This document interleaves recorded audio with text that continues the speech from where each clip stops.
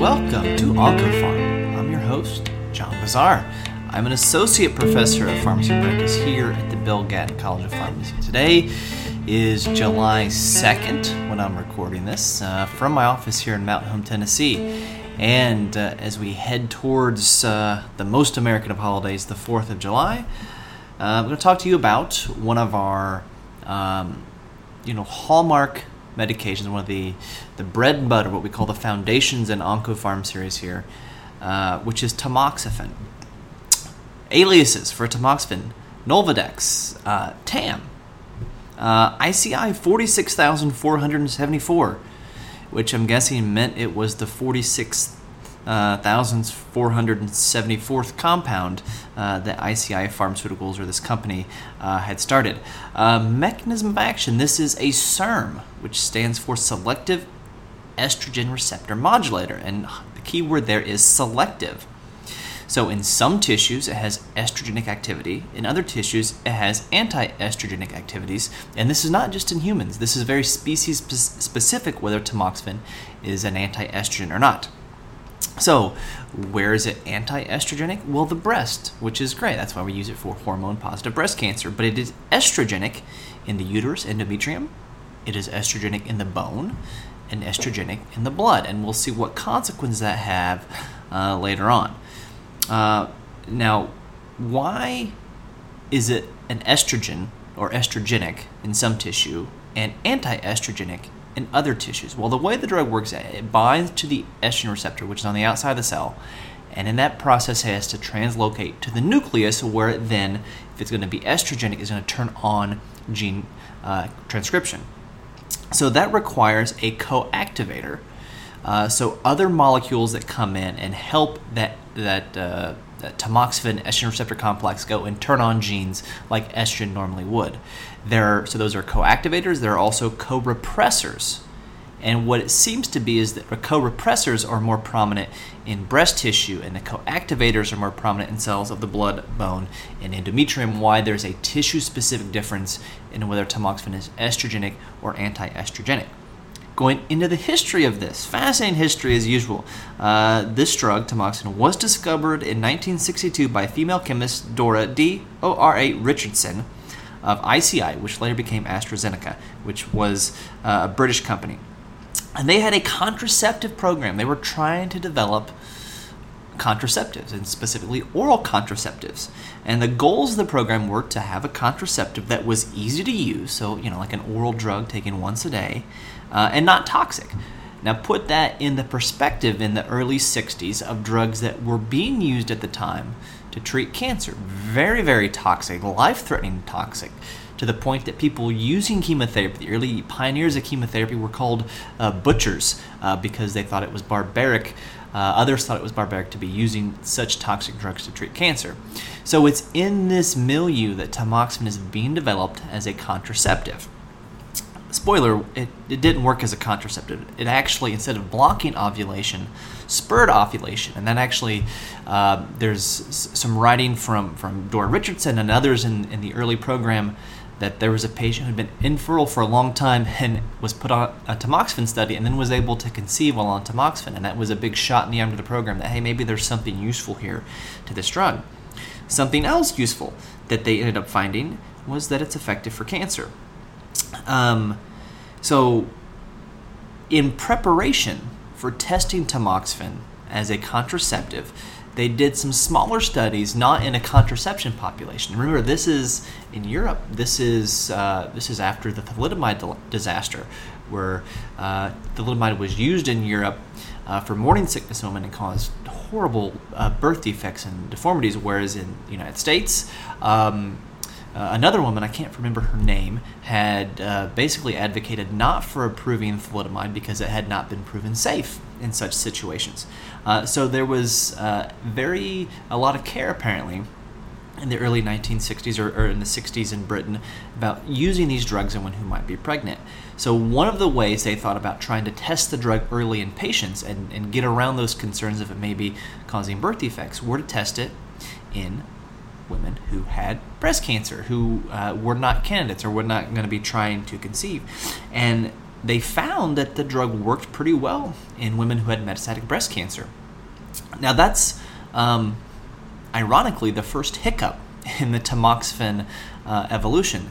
So because it was effective for breast cancer and didn't help as a contraceptive, the program, ICI tried to shut down the studies of tamoxifen because they didn't want to, quote, give it to people who are already going to be dead or to dead people.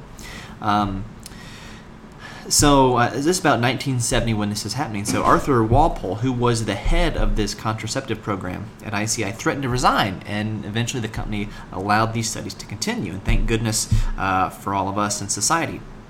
In 1973, we get the first PubMed citation of tamoxifen in the British Medical Journal, authored by Ward, showing a 77% overall response rate at a dose of 10 milligrams twice a day in about 60 plus patients with metastatic breast cancer, some pre and some postmenopausal, with, quote, side effects that were usually trivial and of low incidence in both dosing groups. So there was like a 10 milligram once a day and 10 twice a day.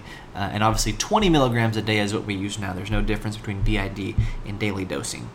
In 1980, the first results are presented of the NATO study, and those are published in Lancet in 1983, which is the Nolvadex Adjuvant Trial Organization study. Oh, back up, 1977, that's when tamoxifen gets approved in the FDA in the metastatic setting for breast cancer. So this NATO study, not North American Treaty Organization, but Nolvadex Adjuvant Trial Organization, was looking at about 1,200 patients with stage 1 or stage 2 breast cancer, had surgery, had a mastectomy, and then were randomized to tamoxifen 10 twice a day for 2 years or placebo. So we don't use 10 twice a day, we use 20 once a day. And we don't use tamoxifen adjuvant for 2 years, but for longer now. But that was the very first study we had, and we saw that treatment failure at 21 months was less common in tamoxifen than placebo, 14.2% versus 20.5%. And that benefit continued to grow as the years went on. Now, at that time, interesting caveat here, at that time, at first publication in 1983, there was no difference in benefit of tamoxifen whether women were estrogen receptor positive or negative. And they didn't use those terms. But that looks to have been, in hindsight, obviously, a result of a bad assay. They didn't have a great job of detecting the estrogen receptor. I just want to keep that in mind as new drug comes out, like the immunotherapy agents, and we're trying to figure out what is the best predictor of which patients will respond to this. It's going to take us a while to figure that out, I think. And another big study in the history of tamoxifen was the ATAC study, ATAC. This was anastrozole, tamoxifen, or the combination. Now, the combination didn't work better than either one. It actually was worse than the aromatase inhibitor by itself. But these were 9,000 patients who took either anastrozole, tamoxifen for 5 years. The recurrence, and there's a publication originally in Lancet in 2002, in 2008 after 100 months of follow-up, and then in 2010 after 10 years of follow-up. So a lot of great follow-up in this study. So basically 10 years after taking these drugs for 5 years after taking the drugs for 5 years. So 10 years total of study. The recurrence rate in the anastrozole group was 19.7% versus 24%, so pretty large difference there in recurrence. The death rate was 23.5% versus 24%, basically about the same. And these were all postmenopausal women. And this study basically established that AIs are superior to tamoxifen in postmenopausal patients with breast cancer. So this brings us kind of to summarize the uses of tamoxifen in present day. It could be used for metastatic breast cancer treatment, whether pre or postmenopausal. It could be used for the adjuvant treatment of breast cancer, whether pre or postmenopausal. Unlike the first NATO study, we now know that 5 years is better than 2 years. 10 years is better than 5 years as well, based on some recent studies. And there's all sorts of switch studies that have been tested. 2 years of this, 3 years of an AI, 2 years of tamoxifen, 5 years of an AI, all sorts of things. Basically, the easiest way to think of this is 5 to 10 years of hormonal therapy is what's best. Unfortunately, many women cannot tolerate the full prescribed treatment for this. It can also be used, so adjuvant treatment of breast cancer, metastatic treatment of breast cancer, and then chemoprevention. So this is based off of the P1 study, women who had a high risk of breast cancer based on the Gale score, so had a 1.66% or greater risk of breast cancer in the next 5 years. They got tamoxifen or placebo, basically a 50% relative risk reduction in invasive breast cancer in those patients who got tamoxifen. I also want to point out, tamoxifen is the only single agent monotherapy, which is the same as single agent. The only single agent you use by mouth for premenopausal women with breast cancer. You cannot use an AI by itself for premenopausal women for breast cancer. That has to be accompanied, if you're going to use an AI, by ovarian suppression, commonly in the form of goserelin, which was a GnRH or LNRH analog. Also developed by the same company that developed tamoxifen, which is why Zoladex and Novaldex rhyme. Okay. Toxicity. So briefly, I'm going to run through the list of toxicities. Thrombotic events, so VTE, CVA, estrogenic effect in the blood, endometrial cancer, estrogenic effect in the endometrium, hot flashes, myalgias, arthralgias, vaginal dryness, dyspareunia or pain on sexual intercourse, and then some eye toxicity, a little bit higher rate of cataracts with tamoxifen, and at very, very high doses of tamoxifen, you can see retinal damage. You won't ever see it, but you might get a question from one of your physicians or nurse practitioners in clinic of a patient having retinal damage and thinking it's tamoxifen. And if you go back and find that this happened to me, you go back and you find the studies, and there were some retinal damage in patients, but they were taking like hundreds of milligrams of tamoxifen. It's a little bit maybe not as useful just to think of the toxicity profile of tamoxifen alone. Often we're considering tamoxifen versus an AI in postmenopausal women. So if we look at those toxicities together in comparison, it can be useful. And the best way to do this is from the ATAC data study, which is what I'm going to go through now. So hot flashes, 34.3% with the AI, anastrozole, 39.7% with tamoxifen. So more hot flashes with tamoxifen. And these are all statistically significant values that I'm going through. Musculoskeletal disorders, quote, so this would be arthralgias, myalgias, more with the AI, 27.8% versus 21.3% with tamoxifen. Endometrial cancer, very scary potential side effect of tamoxifen, 0.1% with the AI, 0.5% with tamoxifen. And you might say, or hear someone say there's a threefold or a fivefold higher risk of endometrial cancer with tamoxifen. It's still less than 1%, still a very low risk. These are almost always grade or stage 1 disease that gets treated solely with surgery, with hysterectomy. Remember, many of these women with breast cancer who would be candidates for the AI tamoxifen decision are postmenopausal, would not be having any vaginal bleeding or menstruation, and the most common presenting sign of endometrial cancer is vaginal bleeding, so it should be an obvious sign that needs to be checked out. Anybody on tamoxifen. Fractures, higher in the AI, 5.9% versus 3.7% with tamoxifen. And if you were to look at just BMD scores, what you'll see is bone mineral density will decrease in these women on the AI faster than on tamoxifen. Again, tamoxifen has some estrogenic activity in the bone. It can help preserve bone function or at least delay the decline more so than the AI. And this is the decision point in a lot of postmenopausal women. We know that AIs are better at preventing recurrence than tamoxifen, but the AIs are going to make osteopenia worse or osteoporosis worse. So it's often that DEXA scan that you'll see hinge the treatment between tamoxifen or AI in these folks. CVA, 1% with AI, 2.1% with tamoxifen. VTE, 2.1% with AI, 3.5% with tamoxifen. So you do, again, that estrogenic activity in the blood with tamoxifen. You do see the slightly higher rates of CVA, VTE, endometrial cancer. If you looked at cholesterol levels, you'll see the group that was in tamoxifen will have, on average, lower cholesterol levels. This led to kind of, the Women's Health Initiative and, not this data directly, but the idea that estrogen in postmenopausal women can help protect their hearts from cardiovascular disease and death. And of course, we know that does not work.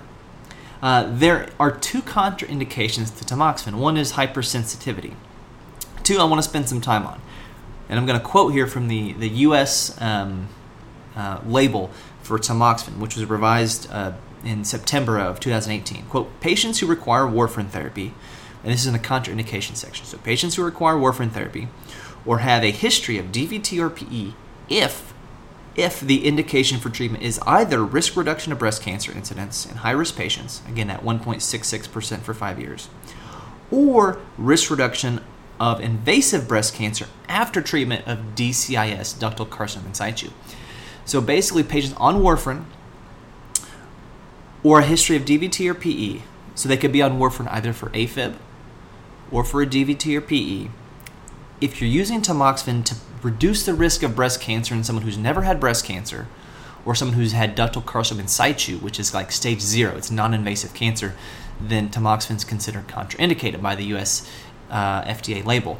That does not mean if you have a 78-year-old woman who's postmenopausal with a DEXA score of -3 and a history of AFib on warfarin or some other anticoagulant, that you can't use tamoxifen. You could if they have invasive breast cancer. You would have to weigh the risk and benefit of doing that in that patient. Okay. And it's not like a pharmacokinetic interaction between tamoxifen and warfarin. You can find some studies that there's a little increase in the INR with warfarin, but that's why you check the INR, so you can see what happens. Moving on, from a drug interaction standpoint, tamoxifen is really a prodrug. It's metabolized by cytochrome P450 2D6 to endoxifen, or 4-hydroxytamoxifen, I think. But endoxifen is, depending on where you look, 30 to 100 times more potent than tamoxifen, and much of its activity is derived from the active metabolite.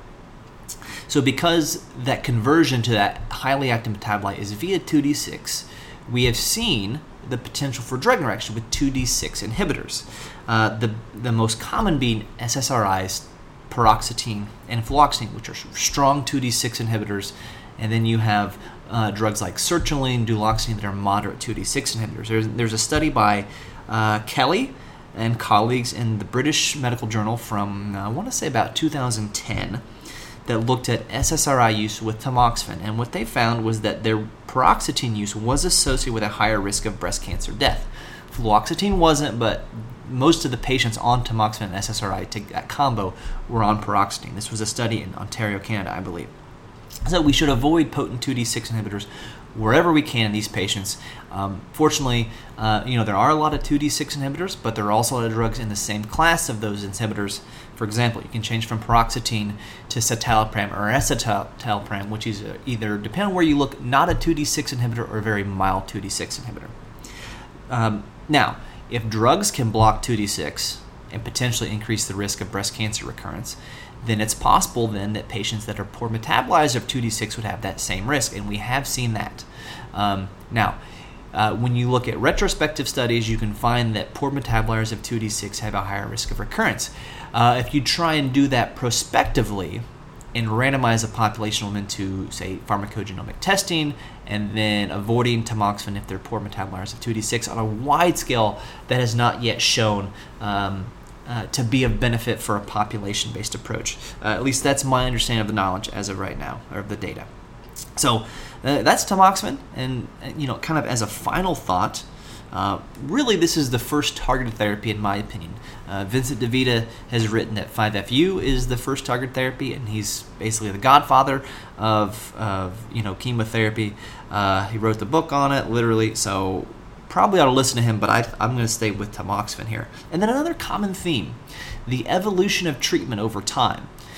In some ways, tamoxifen is almost the model for how drug development happens in oncology. Not this whole idea of it was being tested as a contraceptive, but the normal approval process for the drug was metastatic cancer, then adjuvant treatment of cancer, then prevention or risk reduction of cancer. And not all drugs can be effective in all three phases with low toxicity.